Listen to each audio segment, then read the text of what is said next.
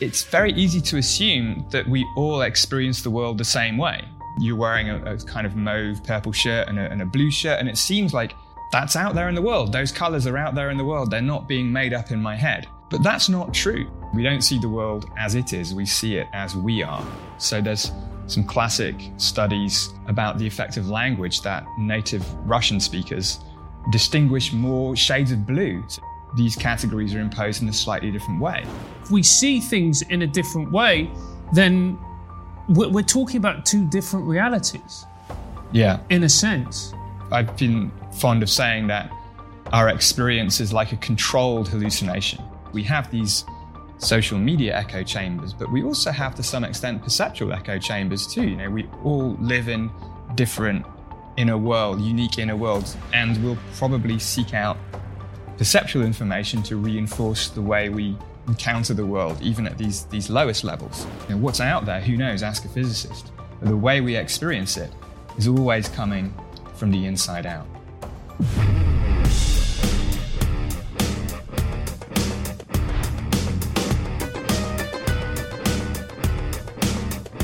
Hello and welcome to Trigonometry. I'm Francis Foster. I'm Konstantin Kisin. And this is a show for you if you want honest conversations with fascinating people. Our brilliant guest today is a professor of neuroscience at the University of Sussex and the author of a best-selling book, Being You, A New Science of Consciousness. Anil Seth, welcome to Trigonometry.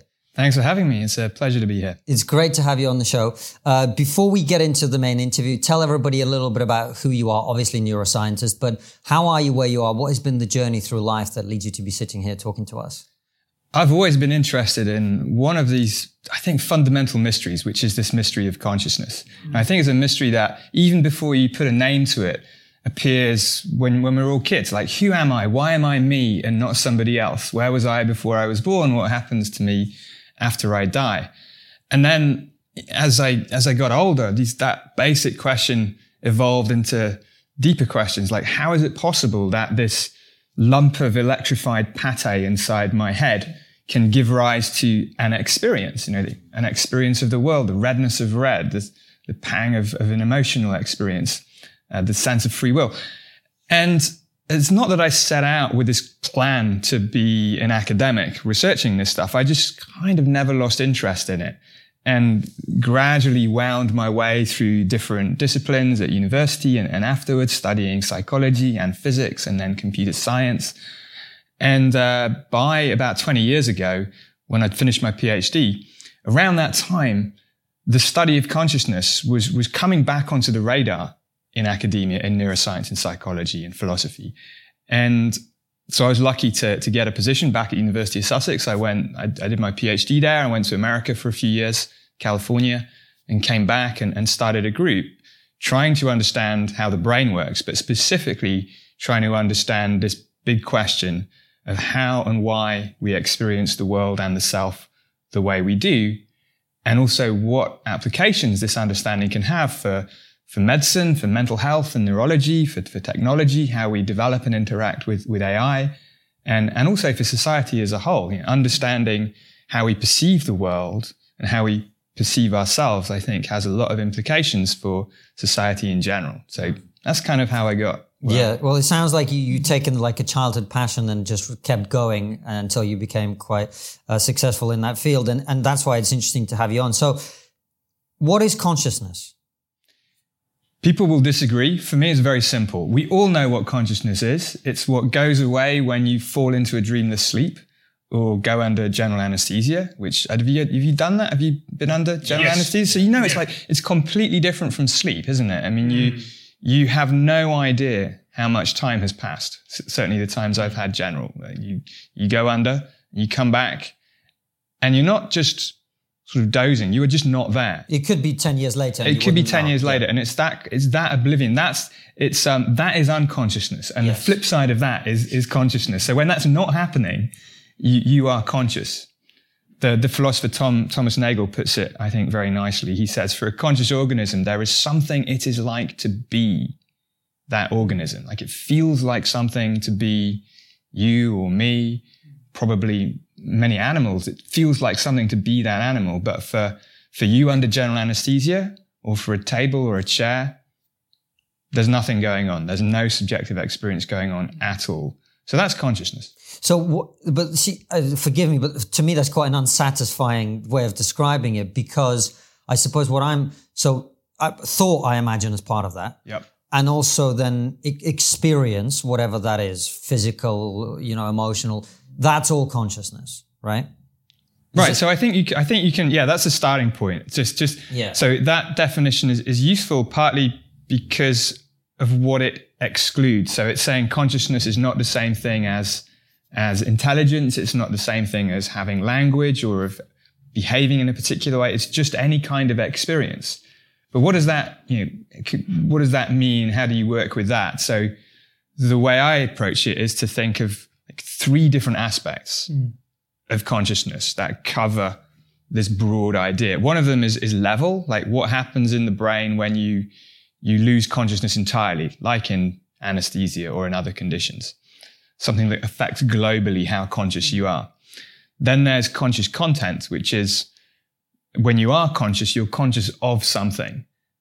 You open your eyes and a world is there and has colors and shapes and people and places and objects and things are happening. And how does that occur? Because the brain can take in information and respond to it without consciousness being involved. I mean, we can perceive things unconsciously. Not everything that reaches our senses affects what we're aware of. So what in the brain generates the experience of a world? And then finally, what in the brain underpins the experience of the self? Because it's tempting to think of the self as like, you just take it for granted. It's this mini me inside my brain somewhere that is doing all the perceiving and then deciding what to do next. But the way I think, and a lot of others in this area think, is that the self is not the thing that does the perceiving. It's not something to be taken for granted. The self is another kind of perception. The brain is creating the experience of self in the same way that it's creating the experience of the world. I think dividing it this way gives certainly that's what structures the way I do my research. I try and understand these areas. They're all joined up in some ways, but you can approach them at least a little bit separately. I feel like I'm high again. Anyway, over to you, mate. Well, and so if that being the case, so we all experience consciousness. Yeah. So why is our consciousness different? And how different is our consciousness, if you see what I mean? Yeah, I think this is this is in fact something we're working on at the moment. It's very easy to assume that we all experience the world the same way because our experience has that character. I'm looking at you guys now and you're wearing a kind of mauve purple shirt and a blue shirt. And it seems like that's out there in the world. Those colors are out there in the world. They're not being made up in my head. And the same for everything else I'm experiencing. But that's not true, right? The way it's actually working is, of course, there's a real world out there. Of course, you guys are actually out there and there are these objects that you're sitting on and wearing. But the way I or anybody or any animal would experience them is dependent partly on what's there, but to a large extent on how the brain decides to make sense of it. Mm-hmm. Color's a really good example. You take a piece of white paper from in here outside and it still looks white, even though the light waves bouncing into your eyes have changed completely. The brain takes into account all the ambient lighting in order to decide what color something should be. And the same is true for everything that we experience, which means that we're all going to experience things differently, even though it seems as though we each see the world just as it truly is. And sometimes these differences can be quite large. Sometimes people see things that other people don't. They start actively hallucinating. Or they might have what we would call a neurodivergent condition, where it's autism or ADHD or something. So their experience of the world is quite dramatically different in a way that can often be challenging. But I think, and there's some evidence for this now, that even if you don't hallucinate actively or describe yourself as neurodivergent, we all experience the world differently. In fact, there's no sort of single true way to experience it. Our perceptions are tied to reality. Otherwise, they would be useless. But they're always a construction, and the constructions will always differ. Quite how much they differ is something that we're looking at. We have this project called the Perception Census, which is a set of online little brain teasers and interactive experiments and illusions that is trying to map out this hidden world of inner diversity. Because, I think we know in society that we've come to hopefully, optimistically cherish the externally visible diversity we have in sort of height and skin color and so on, and cultural background that we can see on the outside. And so I think recognizing and learning to cherish the inner diversity that we have too could be equally transformational, but we just need to know what it looks like. That's such a profound point, the inner diversity, because how much of this inner diversity, Anil, is chemical, biological, whatever way you want to put it, and also how much of it is a product of our childhood experiences and our culture and what we have been taught growing up? This is a very good question. And I don't think there's going to be any single clear answer to it. We're all, as individuals, this complicated mix of inheritance, what's in our genes, development, how we grew up, the childhood experiences, the culture, the language we speak. And just what happened to me yesterday is going to affect how I encounter the world and the self today. Teasing these things apart is very, very difficult, but there's some clues that can help us. So there's some classic studies about the effect of language that native Russian speakers distinguish more shades of blue. So you're a native Russian speaker. So probably, like the light wave spectrum, the electromagnetic spectrum is basically just a continuous set of light, of wavelengths. Yes. But our brains carve it up into distinct colors, which is why a rainbow has these distinct bands. It doesn't just look like a continuous band of color. But that's our brains imposing these categories. And it turns out that for native Russian speakers, these categories are imposed in a slightly different way. Entirely useless here because the sky is always grey. The sky's always grey. This is true. Yeah. But it's one example of how language... I've always thought this, like I noticed that when my wife and I, if we're speaking Russian versus when we're speaking English, I am speaking Russian or English to people. I've always thought that language is identity to some extent because I am a different person when I'm speaking Russian to when I'm speaking English. I say things differently. I almost would say I have slightly different opinions. Interesting. When I am in the different, I don't know if you find this with Spanish. Yeah, I find it because I wouldn't say I'm a native Spanish speaker, but I learned Spanish at the same time I learned English. Right. But I feel that way when I speak Spanish. I'm more demonstrative, I'm more open. And then when I speak English, I'm more kind of... I speak Spanish, but not as well as you. I learned it as a sort of a late teenager, embarrassed about my inability to speak anything but English. And I think, that resonates. I feel just much more stupid when I speak Spanish, though. I speak it really badly. But it does seem to affect the thoughts. It's not just the ability to express the thoughts. I start having simpler thoughts about where the bus station is, and like what's on the menu. Yeah. So one of the interesting things that I've always thought, and this idea that perception is projection, right? Essentially, to a large extent. That's kind of a part of almost every spiritual tradition. It's part of, if you do personal development, this is the first thing they'll teach you. You are projecting your crap basically onto the world, and then you're upset at what's coming back at you. So what does it mean? Particularly because, as you say, when we look out into the world it's an infinite amount of information. And is it the case that the reason we see certain things is like like right now there's a wealth of information behind you, but I'm looking at you because you're a human being, and I'm seeing certain things about you that I'm primed to receive, and so we're all essentially creating our own experience for ourselves. Yeah, I think that's right. I think you're quite right that a lot of traditions, whether it's in Western culture of personal development or in Eastern spiritual traditions, especially Buddhism and the concept of Maya and that things are illusory in their surface appearance, there's a lot of a long history to thinking this way, that what we experience is a kind of projection.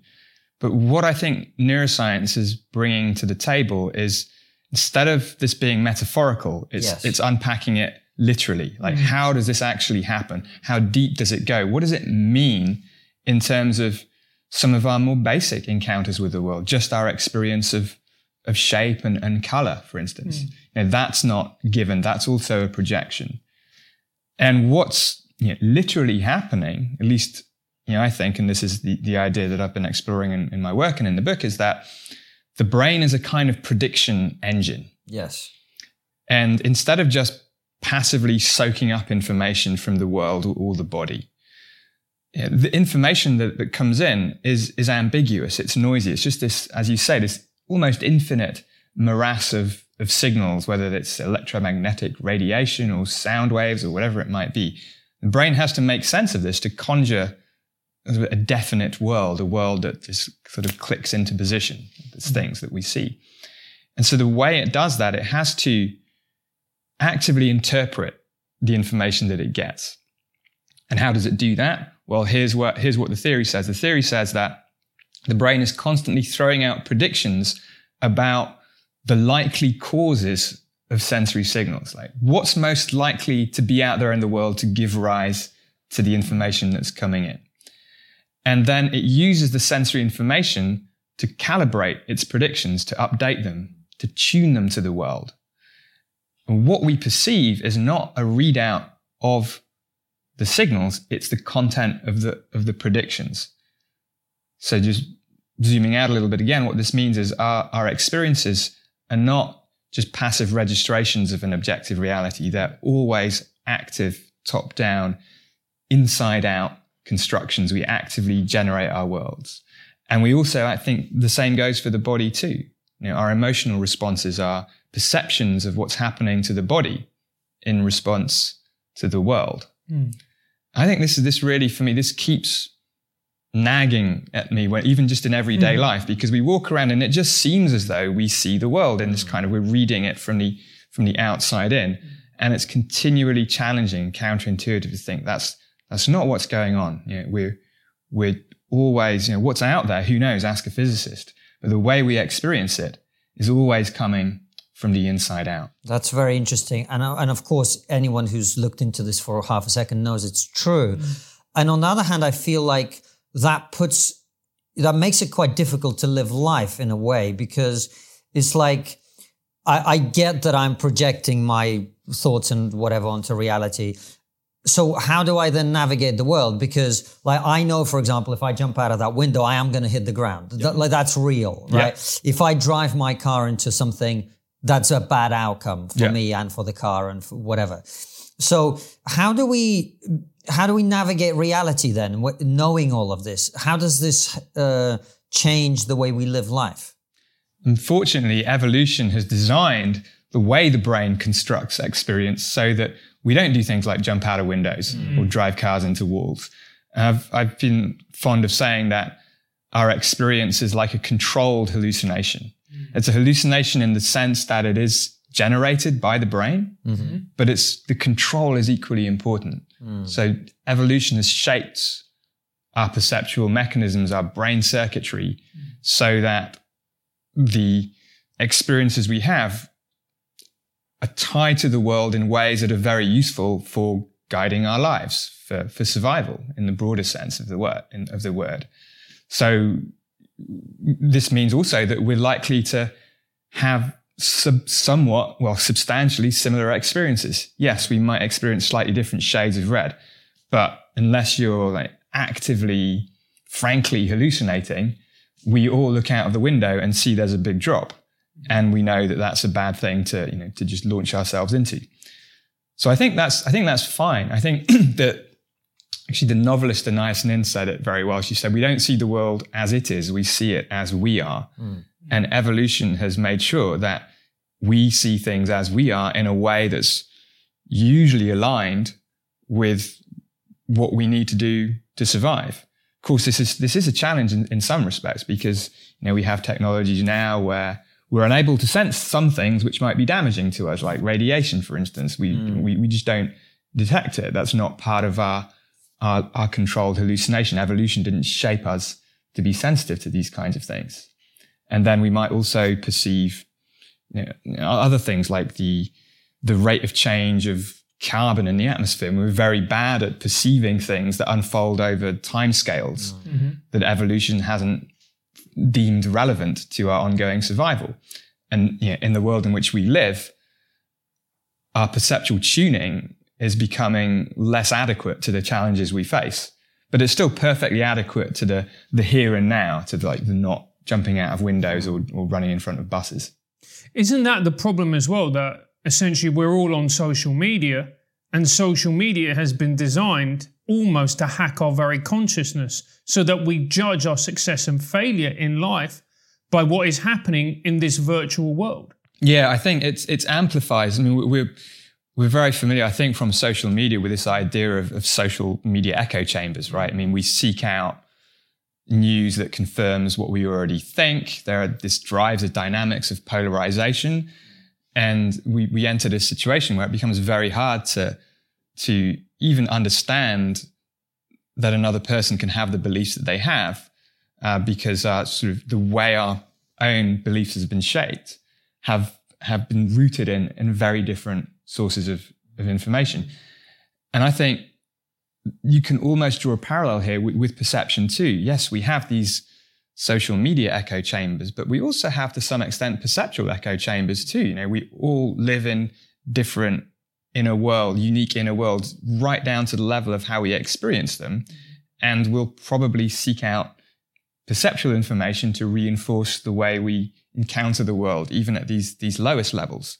How do you solve that? This is an enormous challenge, but of course, recognizing that we live in echo chambers is essential prerequisite to overcoming the problems that they pose, right? If you don't know you live in one, if you don't know you live in a bubble, you'll never get out of it.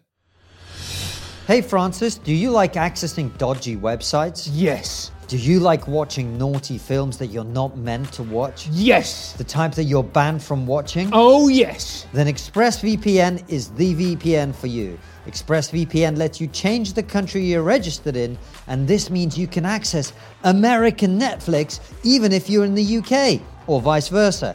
And that gives you access to thousands of films you're not allowed to watch. Is that what you meant by naughty films and dodgy websites? Yes, my family and I got to watch Puss in Boots 2 before everyone else because it was on American Netflix. I don't believe this. What the ExpressVPN does is it encrypts your data and reroutes it through a server location of your choice. This not only protects your data, but also lets you control which country you want Netflix to think you're in. You do realise that Puss in Boots isn't ExpressVPN lets you choose from over 90 different countries, so every time you run out of stuff to watch, you can just fire up the app on your laptop or smart TV, switch your country, and hit connect. Why would you dash my hopes like Once this? you hit refresh on the page, you'll get a brand new selection of shows. It's that simple.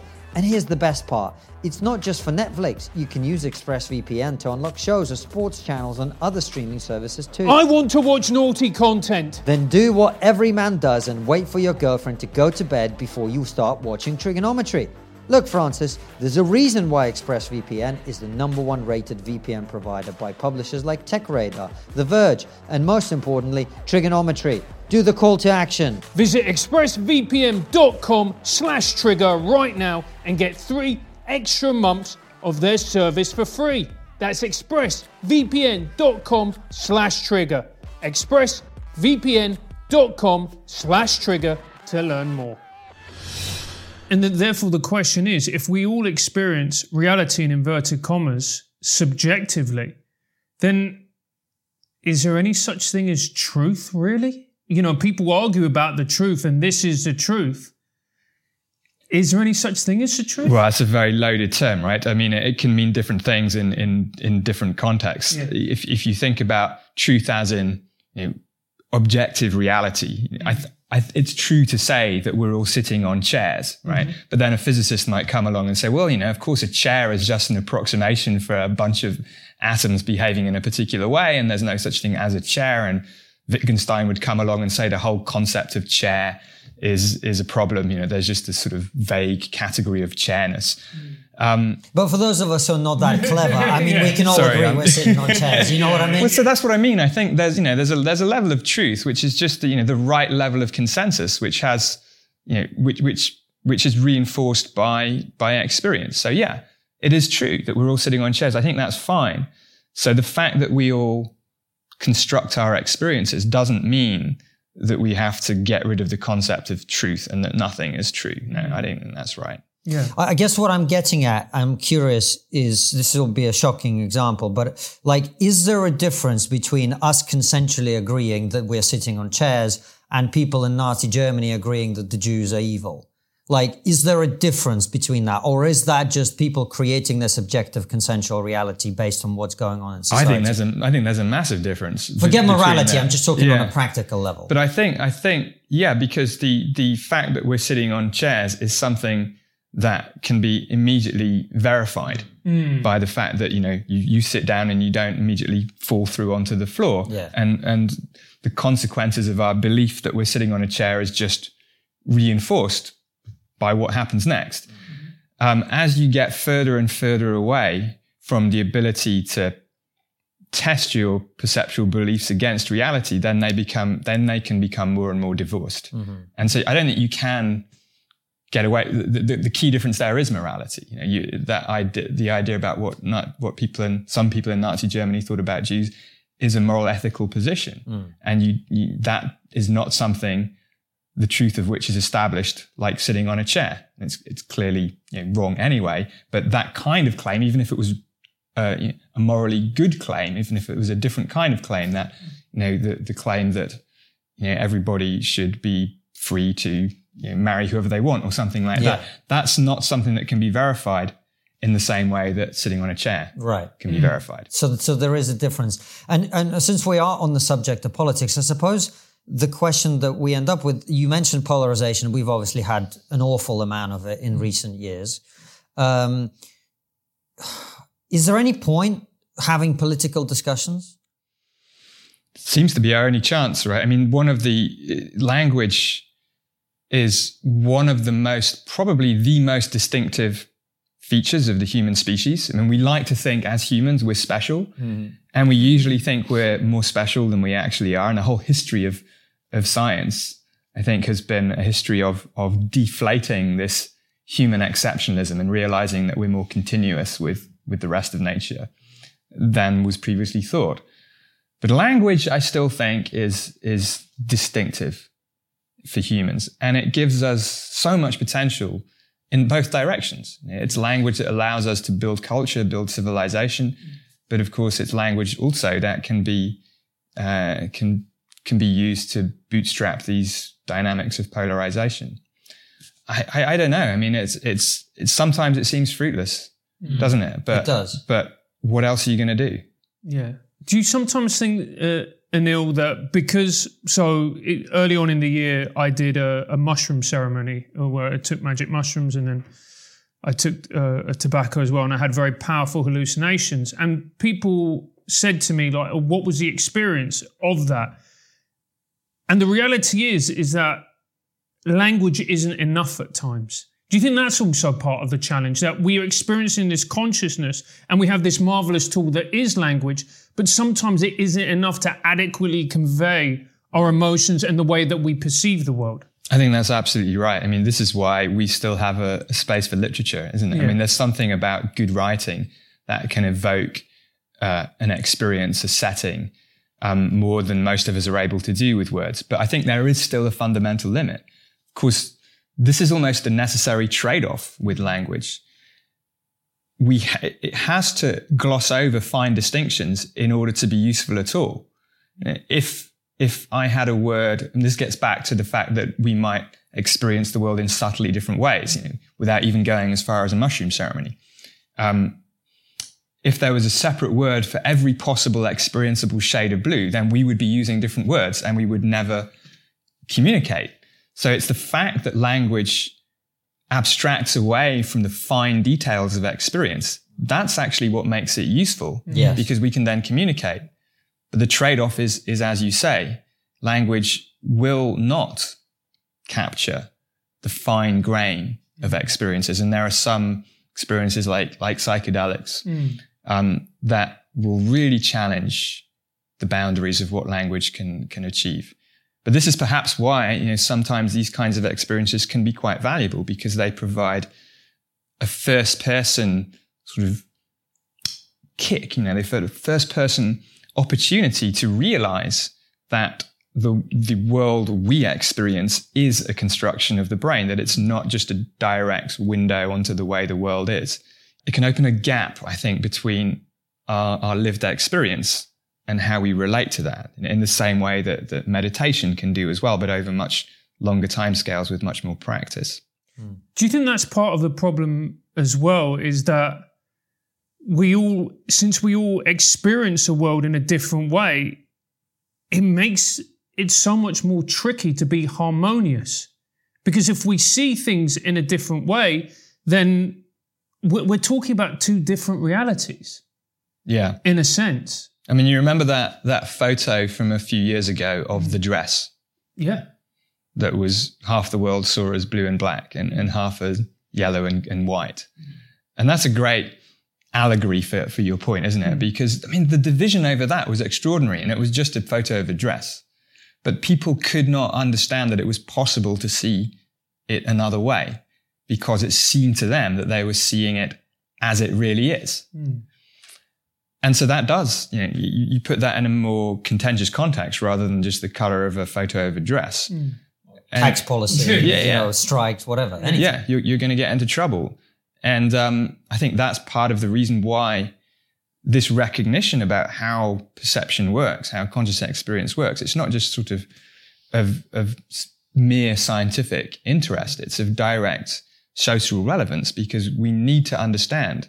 We need to kind of bed in this understanding as widely as possible that perception it's dependent on us. We see things as we are, and to cultivate a little bit of humility about our perceptual encounters with the world, which, this is me being a bit sort of optimistic and Panglossian, might end up in cultivating a bit of humility also about our beliefs, and allow us to, if we can get people, for instance, imagine you have people disagreeing violently about some political issue, and you get them to sit down and look at this photo of the dress, and they see it different ways, but then you kind of take them through how and why they see it different ways, and the fact that it's a construction and so on.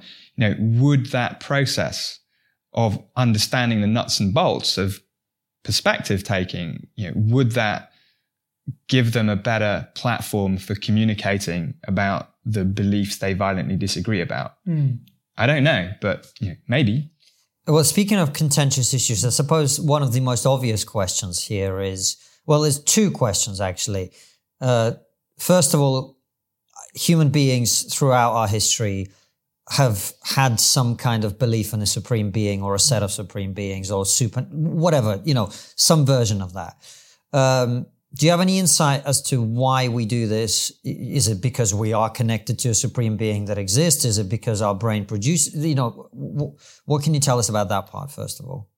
I think it's such a common feature of human culture, isn't it? Yes. Of course, different cultures have their own different supreme beings. Yes. And this is where a lot of the trouble starts. But I think you asked the right question. Why are we compelled across cultures to have some belief that fits that description?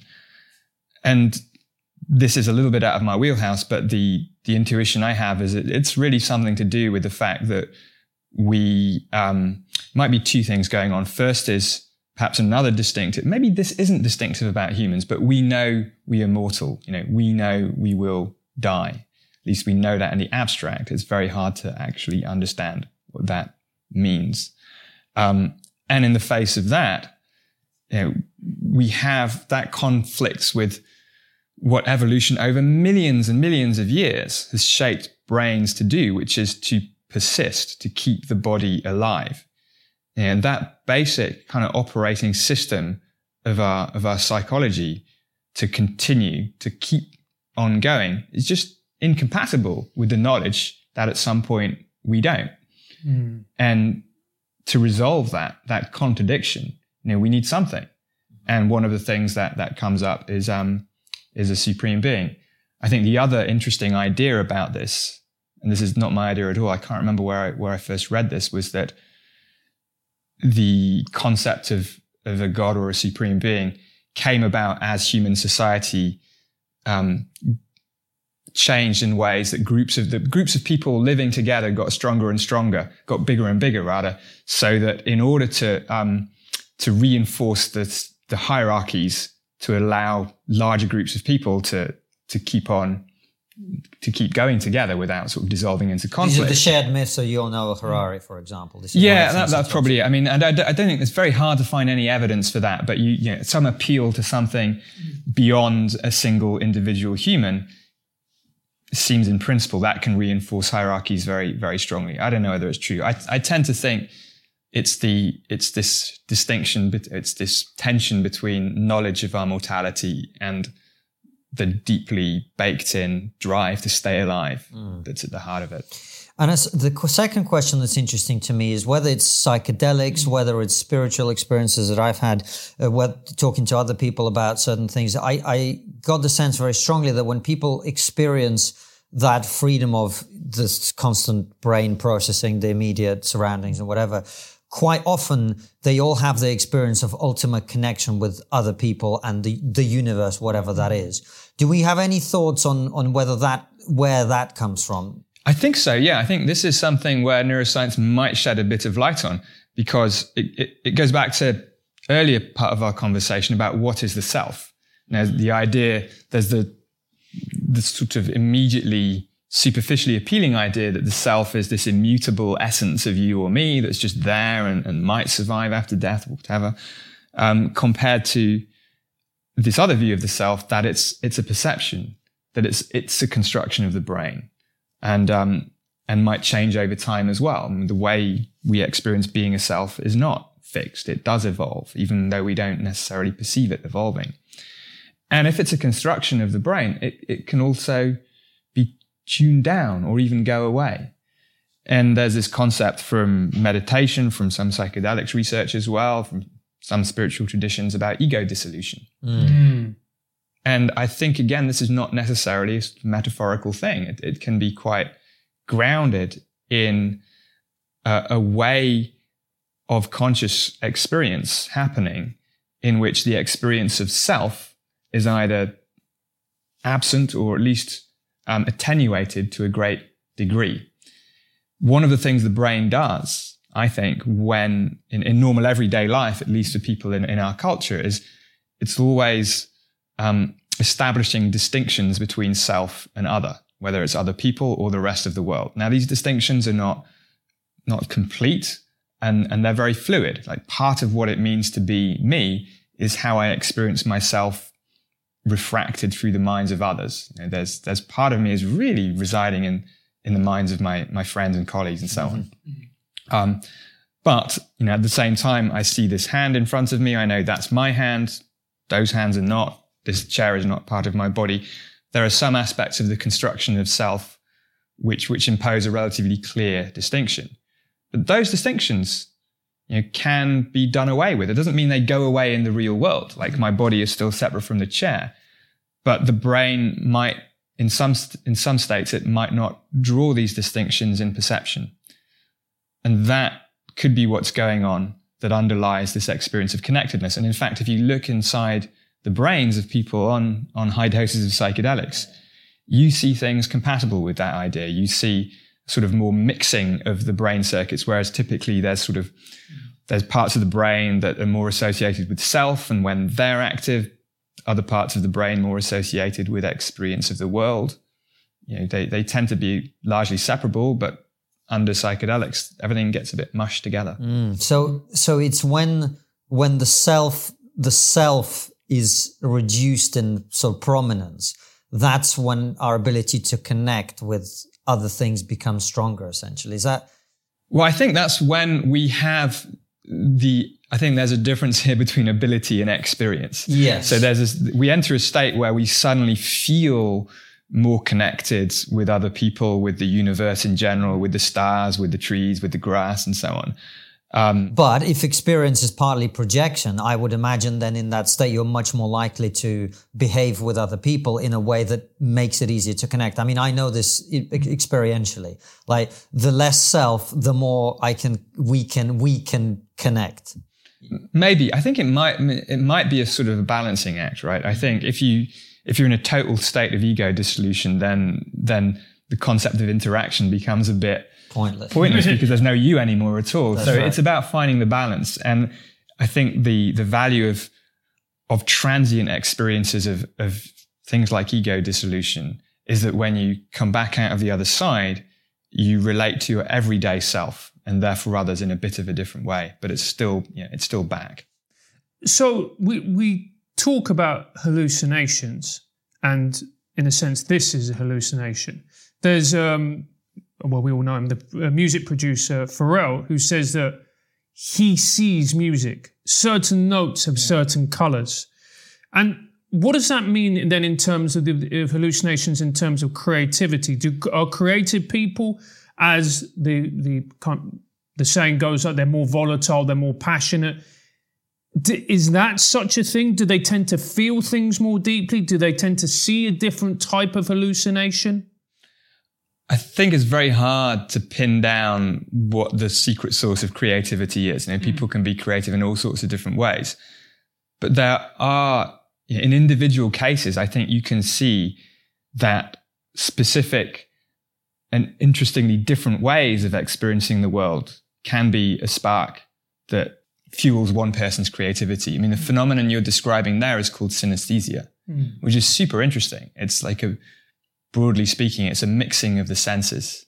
For most of us, vision and hearing, they're separate, right? If I hear a sound, it might conjure up a particular image in my mind, but I don't literally see things. But in synesthesia, the connection is much closer, and people indeed, different notes can evoke experiences of particular colors. That's one form of synesthesia. Tastes can have shapes. There are many forms of mixing the senses. Even for us, even for non-synesthetes, the senses mix in some ways. Like this is what we call metaphor. Some notes are high, others are low, and taste is sharp or dull. We encounter our world as a mixture of senses anyway. But for synesthesia, it's like more direct. And there's good examples of musicians, of painters. Kandinsky was a synesthete. The novelist Vladimir Nabokov, who wrote Lolita, was a synesthete. And this is understandable, right? You have a different way of encountering the world that can provide associations that other people don't have. And that being the case, at what point does these types of conditions go into something like mental illness with schizophrenia, where people are seeing things or perceiving the world in ways which are just completely have no bearing on reality? So this gets back to this idea of perceptual diversity and this continuum or spectrum that we might think of. And most of us live in the middle bit, just as most of us are between, nearly 5 feet and 6 feet or whatever of height. Most of us will see the world in different ways, but in ways which are still well adapted to what's really out there and sufficiently similar that we can communicate. But, as you go further off that, then you get into the territory where you might start to ascribe people either with something like a neurodivergent condition or with something like a mental illness. But the key point here is that the fact that you experience the world differently does not in itself mean that there's a deficit or that there's a particular condition or that there's a mental illness going on. That's something that happens when your way of seeing something poses challenges for the environment you live in. Like even something like schizophrenia, which is very, very distressing for people that experience it. You hear voices in your head that are instructing you to do things. Often it's a lot of auditory hallucinations. You feel dissociated from yourself. In some cultures, these experiences were sort of celebrated as somebody channeling some spiritual energy rather than being thought of as mentally ill. And hopefully the recognition that we all construct our experiences, we all differ in some ways, gives us greater empathy for people who are mentally ill in one way or another. That's at least the hope. And also, one other point on this is that there's plenty of people who hallucinate. who are on, out of that middle range, who aren't mentally ill.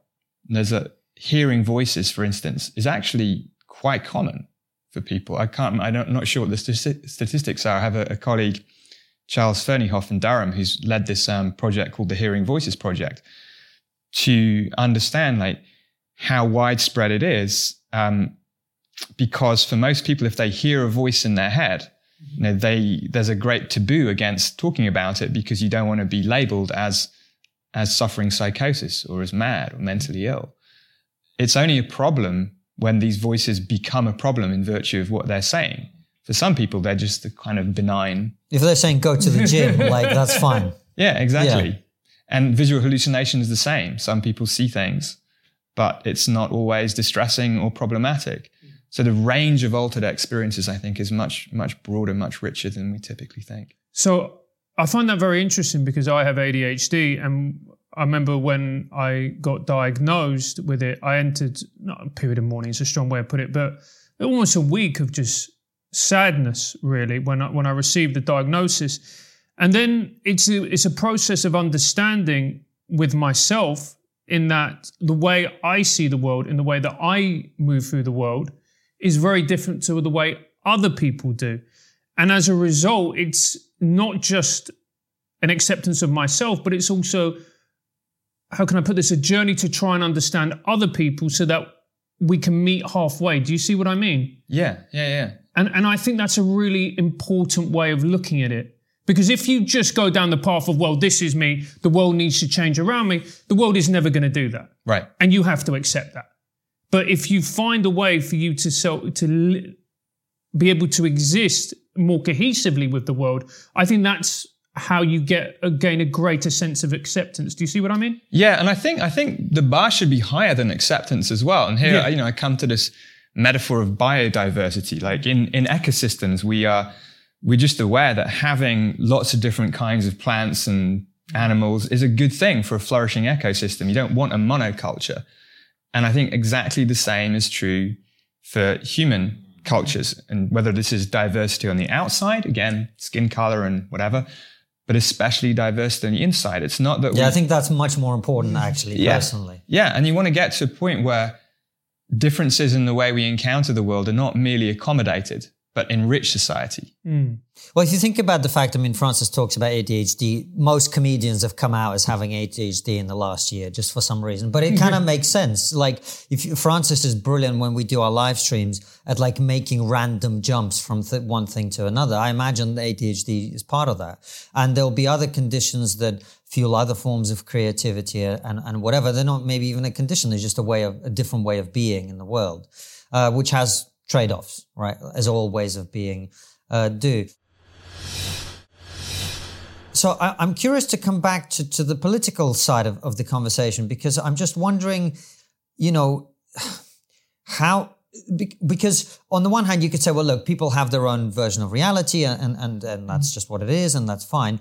But yet we do go through like periods, don't we? You have Thatcher and there's a particular way of seeing the world. And then you have, Blair and there's a particular way of seeing the world. And then you have the current government. And there are philosophical and political ways of looking at the world that change over time. And at the same time, if you read more about history, actually the political battle between the sort of more lefty, more compassion, more empathy, but perhaps slightly less of the rationality and pragmatism versus the overly rational, overly pragmatic, lacking in empathy. That's been going on since forever, right? So how do we navigate the political world? I'm doing question time tomorrow. Is there any point in me saying anything? Well, this is you asked earlier about what's the value of political conversation. I think making these points is exactly is what's needed. There are some currents, as you say, that have just almost always been there. Some tensions between individualism and collectivism in politics, very, very broadly, and the pendulum swings, and the pendulum swings for all sorts of reasons, right? Partly because people tend to react against the status quo. People have short memories. People always are attracted to change, for change's sake often. So this sets up, a dynamic where it's very hard to retain stability. And it looks like, we're leaving one period and maybe entering another period now after whatever 12 years of Western politics seems to have this kind of cycle. And I think what's really helpful is trying to get under. You probably can't stop that from happening, but nonetheless, there might be some shared core beliefs that can be built on. What I really personally find troubling about politics is this kind of tit for tat responsive thing, rather than the inability to build on previous positions, previous sort of political eras in a way that's cumulative, even if it might not seem like it. Because whether you're on the left or the right, in England, for instance, or the UK, you probably still have some core beliefs about access to healthcare and so on. People should have some. And why can't we still find those areas of consensus and build on them without too much just doing something and then undoing it and doing something else and then undoing it and going back and forth? Well, it seems like that's happening because we're all too attached to the idea that our particular interpretation of reality is the one true thing. And anyone who disagrees with it is a heretic and must be, cancelled, destroyed, evil, whatever, That seems to me to be quite a big part of it, probably driven by social media to a large extent. Although I imagine, political debate has always been fraught and sometimes violent, actually. Right. I mean, it's getting a lot more peaceful than it has done over history. And I think there's people like Steven Pinker who do quite a good job of pointing out, in fact, there are a lot of things that are getting better, even though it really doesn't seem like it. And again, partly because of how the media's attention works. And things that change slowly don't tend to get much focus. Things that change quickly and dramatically do tend to get focus. And I think in the same way, the differences between positions tend to attract attention rather than the commonalities between positions. And one of the things that I've been quite surprised at as I've gotten older is actually the consensus between different political parties on things, because you just don't hear about it in the media, and you tend to assume that everything is treated differently, but it's not always the case. That is a really interesting point. And of course, you're right that people want change often for the sake of it. I remember, I can't remember who it was, but there was a period when there was quite a lot of agreement and concordance between the positions of the Labour Party and the Conservative Party. And what happened?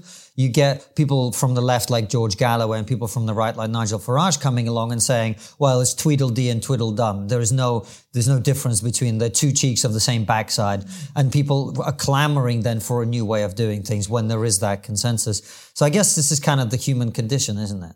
We go around in these circles. Yeah, and I think you see this especially now with the rise of identity politics. People needing to have almost as an extension of their experience of self. You have the body, you have the perspective, sense of will, you have your social network, and then you need a political self too. And this is again something that can be valuable because it can serve to highlight underrepresented groups. This is a valuable thing, but taken too far, it becomes just a bit pointless, really, because it emphasizes the differences rather than the commonalities. You're disconnecting yourself from other people. Yeah. So what role do hormones play in this? In the need for to become part of the tribe, in the need to, have a group and also have an enemy, which is literally hardwired into us. It's a survival mechanism. It's a really good question. I don't know enough about what happens, in the brain that shapes social affiliations. I mean, clearly there's something, whether it's a football team, whether it's a group of friends, whether it's a political party.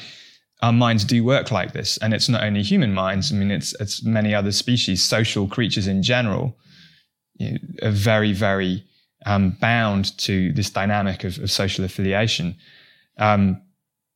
Hormones, emotional responses are clearly very, very important in this, and they're important in general. I think this just more generally highlights something that's still incompletely understood and lacking when people talk about the brain as some kind of computer often, and there's still this hangover from, I think, philosophers like Descartes in the Enlightenment who emphasize rationality as the sort of ideal of human mind and what set us apart from other animals. But our rationality is completely dependent on our emotional responses too. There's plenty of examples of that, of people who lack emotional responses and they don't make good decisions. You know, we need emotional responses to be practically rational. People like Antonio Damasio in my field have been writing about this for decades, and it's abundantly true. And not taking into account the emotional responses of people is a big mistake in whatever sphere you're in. And even if you're trying to understand the brain as a neuroscientist, you know, we have to think about the way we experience anything is fundamentally grounded in our body's response to the situation. You know, our nature as living creatures is fundamentally important to our experiences of the world and the self. And then, you know, back out into the realm of society and politics, there's obviously a play on people's emotions to drive these dynamics of polarization.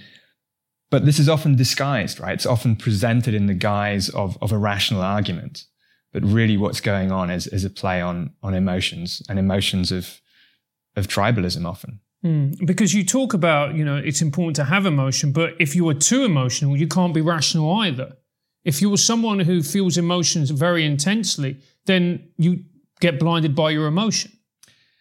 We'll see. I don't know. I mean, this is again something we want to look at a bit with this perception census to try and understand how all these different parts of the puzzle fit together. Clearly, at the extremes, I think you're right. You know, if you're just washed over by massive waves of emotion breaking on you all the time, you're not going to be able to do very much. So, like most things, it's a balance. But downplaying or failing to recognize the way in which emotion structures our thought is a big mistake. And we shouldn't aspire to get rid of this emotional response, right? I think that's another mistake. People often think that I would make better decisions, or I'd be more rational or be more effective if I could suppress my emotional reactions to a situation and really think it through.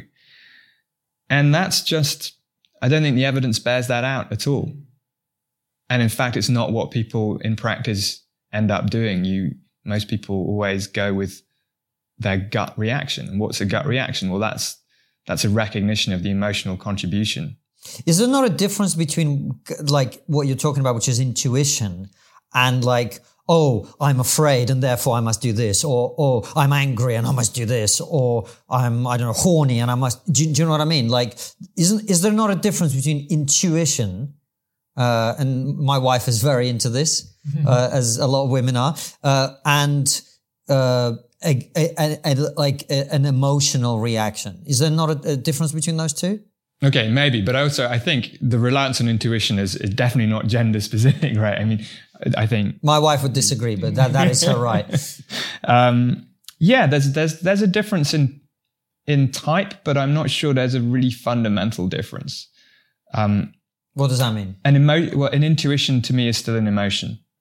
It's just an emotion that it has maybe a less immediate target, and it may unfold over a longer time scale. But it's still like a perception about something, you know, this is good, this is bad, that is shaped in a large part by the brain's response to the body.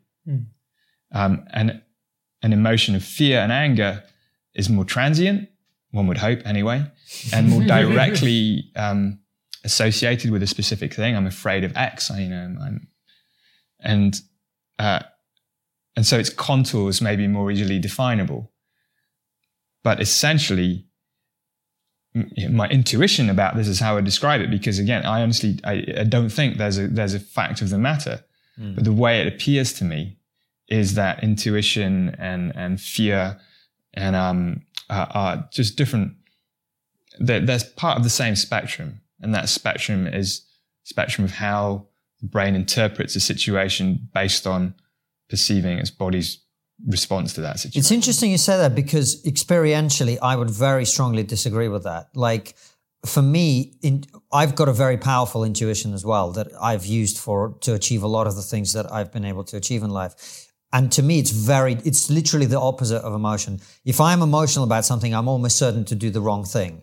Whereas intuitively, if I have a calmer space to experience that sense, that's when I get the good stuff. Okay. The good advice. And my wife likewise, and I know other people also who I've talked about this that also have, like, to me, intuition is a deep knowing, and emotion is a reactive force that is often destructive. Right.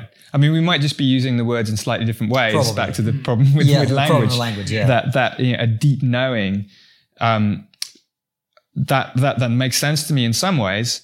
But what I would still like to suggest is that deep knowing is not sort of just an aspect of disembodied rationality. Oh, no, it's nothing to do with rationality. That's grounded in the body too. God, no.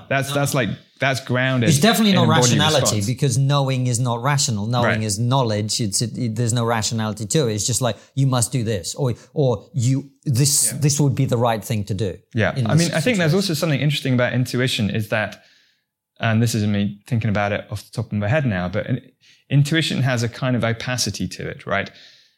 If you can explain why you've come to a particular decision, then it's no longer intuition. Correct. Intuition depends on an inability to unpack it into sort of finer grained elements.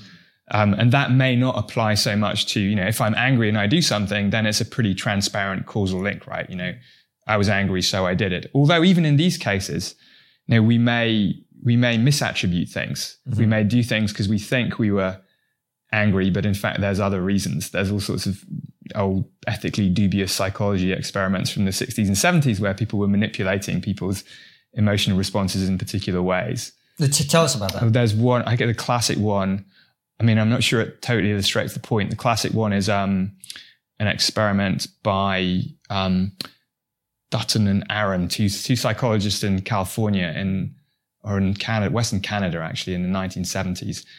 And they were trying to make the point that the emotion we experience is going to be, it's the brain's interpretation of what's happening in the body. And so what they did was they got a bunch of students to walk over a bridge. And this was kind of a scary bridge. It was like this little rope bridge, like Indiana Jones, high above a raging torrent. And so it would get the adrenaline going. The body would be put in a particular state. And at the end of the bridge, there was all male students. And at the end of the bridge, there was an attractive female researcher who got them to fill out a questionnaire. And at the end of the questionnaire, and the questionnaire was, I can't remember what it was, but that was sort of irrelevant. But at the end of it, there was she would say, if you have any further questions about the study, here's my number, give me a call. And so there were a bunch of students that went over that bridge. There was another bunch of students that went over a much less scary bridge, a couple of feet above the river, nice, stable, same thing.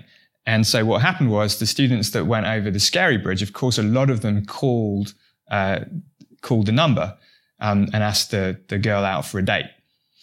And the interpretation of this experiment was that the guys on the rickety bridge were misinterpreting their physiological arousal caused by the scariness of the bridge as an attraction with the girl, and they'd been encouraged to misinterpret the state that their body was in as being something else. So that for me is kind of interesting because it reveals that it's the emotion that we have is not just a reflection of the state the body is in, but it's deeply shaped by the context, the overall context that we understand the body state to be in as well.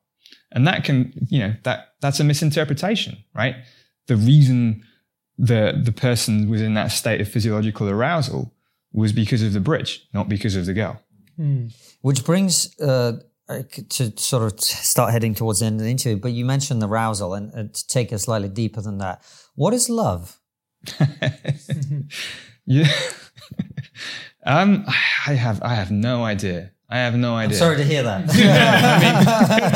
I have some idea, but I have like in terms of what's happened. I mean, is it a particularly human thing? That's one question. I'm not sure, but it's I mean, there's something there's something very perplexing about it, because there's something almost counterintuitive about the depth, the psychological depth that emotion can have, the selflessness that it can bring about, whether it's love of another person, a partner, or a love of a country. It can lead to behavior which on the face of it is just a bit perplexing. On the other hand, it's what makes life worth living. And it's the most rewarding experience that is possible to have. Quite why our human psychological architecture has such a special place for it, I think is a bit mysterious. Clearly, it's got something to do with the fact that we generally pair bond and we need to bring up kids and so on. And you need some psychological anchor to stop new parents drifting apart and the kids fending for themselves and so on. So I think there is probably quite good evolutionary reason why we have this experience, but quite what it is and quite why it's so different from other experiences, that's extraordinary. I don't have a good answer, but I'm glad it exists. Anil, it's been a wonderful interview. Thank you so much for coming on. Before we do our questions for locals, which only they get to see, we always end on the same question, which is, what's the one thing we're not talking about as a society that we really should be? We've already talked about the one of these things, which in this interview, which is the fact that we see the world differently. Mm-hmm. And I think most people assume that's not the case. The implications of that are very important. The thing we haven't talked about much today, that maybe fits into the various arc of the topics we've covered, is death. We all die. Until now, this has been one of the great equalizing forces in society. One of the things I worry about enormously is that may change, and that with the amount of investment going into life extension companies and things like that, it may soon be the case that people at one end of the spectrum not only have a lot more money during their lifetimes, but have a lot more lifetime as well. I think that would be incredibly disruptive for society. But it's already true, by the way, to a large extent. I mean, if you're wealthy, you probably live about 10, 15 years longer. Yeah, but I mean, to me, that's a minor difference. You think it's going to be 50 years? 50, 100, something like that. 100? The potential, we don't know, right? But there's that could happen. Right. If you want to invest in trigonometry, I don't want to live forever, but an extra 100 years I'd settle for. But so that's something I think we need to take seriously, the possibility of something like that happening. And what are the disruptive consequences that you fear? Well, then you just get this entrenched, the set of interests that is common among all people becomes smaller, right? Society depends on some common process that applies to all of us. And if you have some people who are living a hell of a lot longer, their interests diverge a lot more from people who don't have access to that. You go back to a real aristocracy and the peasants. Yeah, it's a pretty dystopian situation. Just accompanying that, though, I think even in the current world in which we live, where we do all die, there's so little focus on that as part of life. And I think we neglect the end of life in a way that's really unfortunate for society, but for each of us as individuals as well. We started talking a little bit about anesthesia in a definition of consciousness, anesthesia being its absence. So anyone who's had anesthesia kind of has a little premonition of what it's like to be dead. You don't exist. And I read a wonderful book, a novel by Julian Barnes. The title is Nothing to be Frightened of. And I think he means that in two ways. We're all frightened of oblivion, but then oblivion really is nothing. There's nothing going on. And we're not worried about all the time we didn't exist before we were born, but we are worried about the time afterwards. And coming to terms with mortality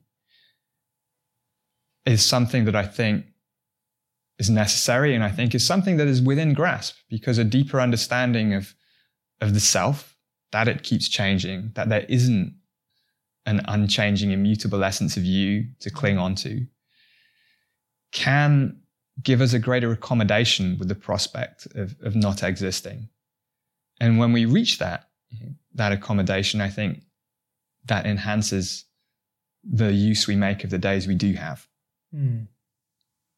Anil, it's been a wonderful interview. If people want to find you online, if they want to buy your book, where's the best place to do that?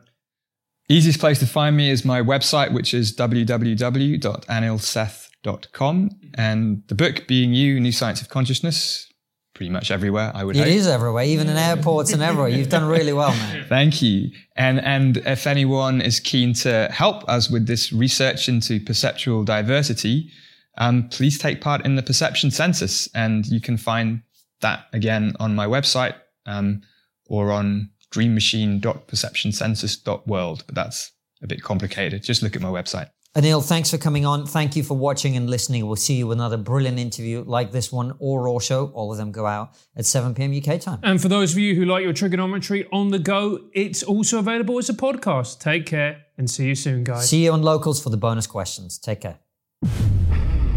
Do we have free will? This is a very good question.